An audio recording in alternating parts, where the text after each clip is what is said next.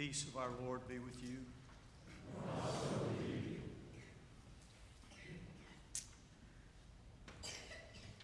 A Gentile woman whose daughter had an unclean spirit came to Jesus and begged him to cast the demon out of her daughter.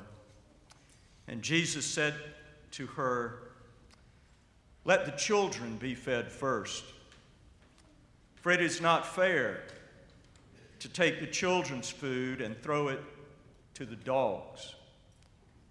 But she answered Jesus, "Sir, even the dogs under the table eat the children's crumbs."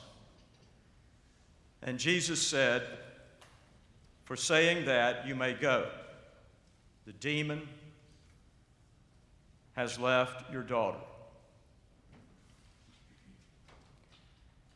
After all these years of faithfully following the common lectionary, you will no doubt have noticed that every now and then the lectionary will ask the church to read a passage of Scripture, which, once it has been read out loud, is very difficult then to ignore.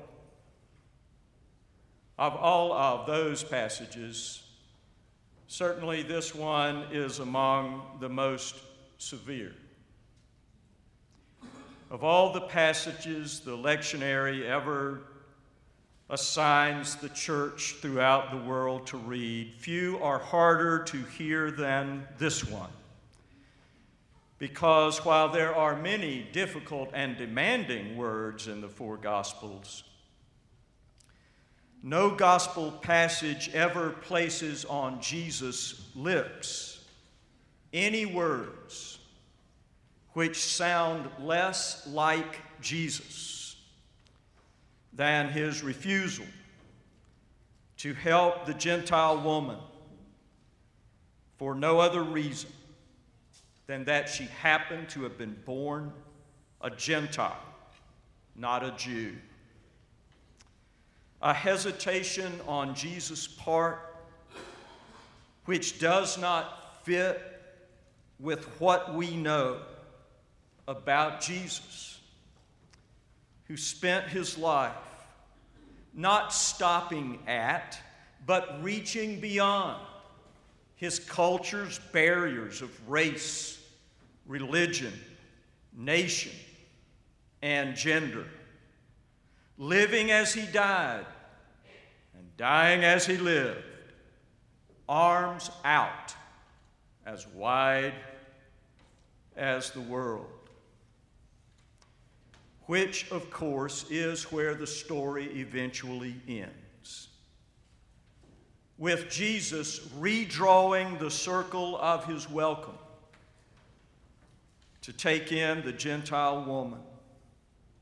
His initial no becoming his eventual yes.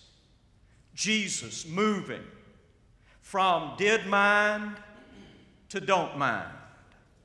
At first, minding that this Gentile wasn't a Jew, but at last, opening his arms to embrace the outsider just as he would an insider. And according to the passage itself, all because of what the woman said. When Jesus said, "Let the children be fed first, for it is not fair to take the children's food and throw it to the dogs." And she said, "Yes, Lord, but even the dogs under the table eat the children's crumbs." In other words, we are not that different. Your people whom you call the children of God,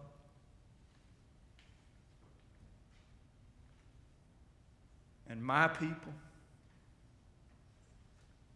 whom you call the dogs of God. We're really not that different. Even the dogs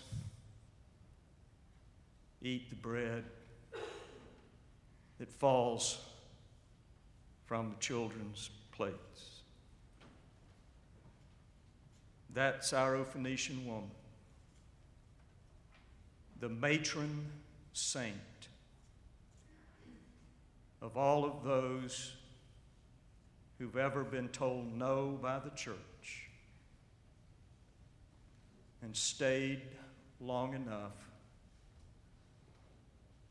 for the church to change its mind and say yes. She apparently changed Jesus' mind when she said, "Yes, Lord, but even the dogs get the crumbs which fall from the children's table. Yes, Lord, some call your people children, and some call my people dogs, but the truth is, we are not that different. The passage says that Jesus said, "For saying that, you may go. Your daughter is healed." Just saying that out loud makes all the difference in the world. In Mark's gospel, which he is writing for a church in the 60s or 70s in Rome, which, like every other New Testament church, is really struggling about how Jews and Gentiles can all come to the same table and be in the same congregation and worship in the same church.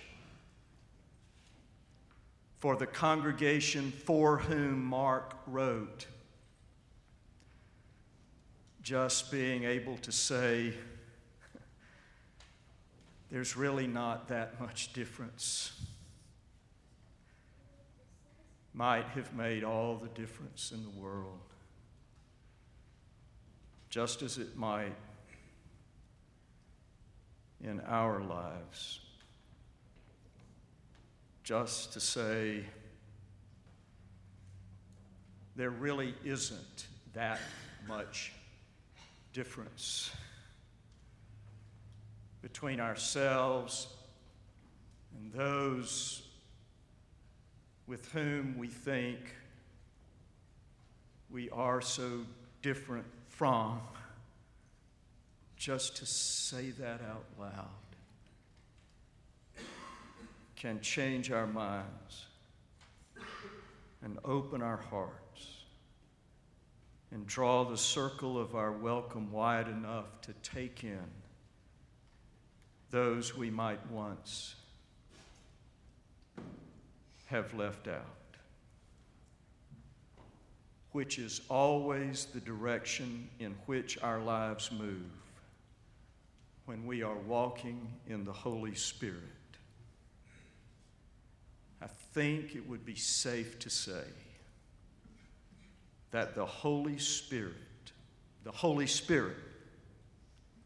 has never led anyone to draw their circle of welcome smaller, but has always, only, ever called the people of God to draw the circle of their welcome wider. That is the way the Spirit leads.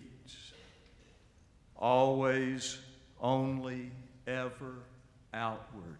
Changing our no to yes, taking us from did mind to don't mind, redrawing the circumference of our embrace until it more nearly matches the circumference of God's welcome.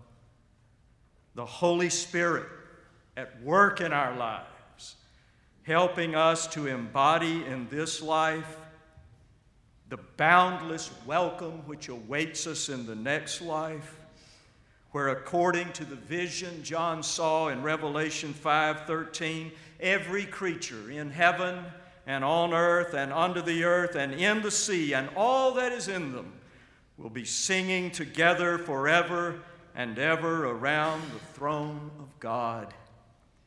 If that vision from the book of Revelation lands anywhere near the truth, if an eternal circle of welcome that wide is in fact the ultimate will of God, then of course the Holy Spirit is going to keep stretching us until our embrace becomes as big as God's. The Holy Spirit leading us out of the twin sins of xenophobia and onlyism into a welcome as wide as the whole human family. The Holy Spirit taking us from exclusion to inclusion, from did mind to don't mind, following the example of our Lord Jesus in this morning's gospel lesson, where Jesus himself showed us from his own life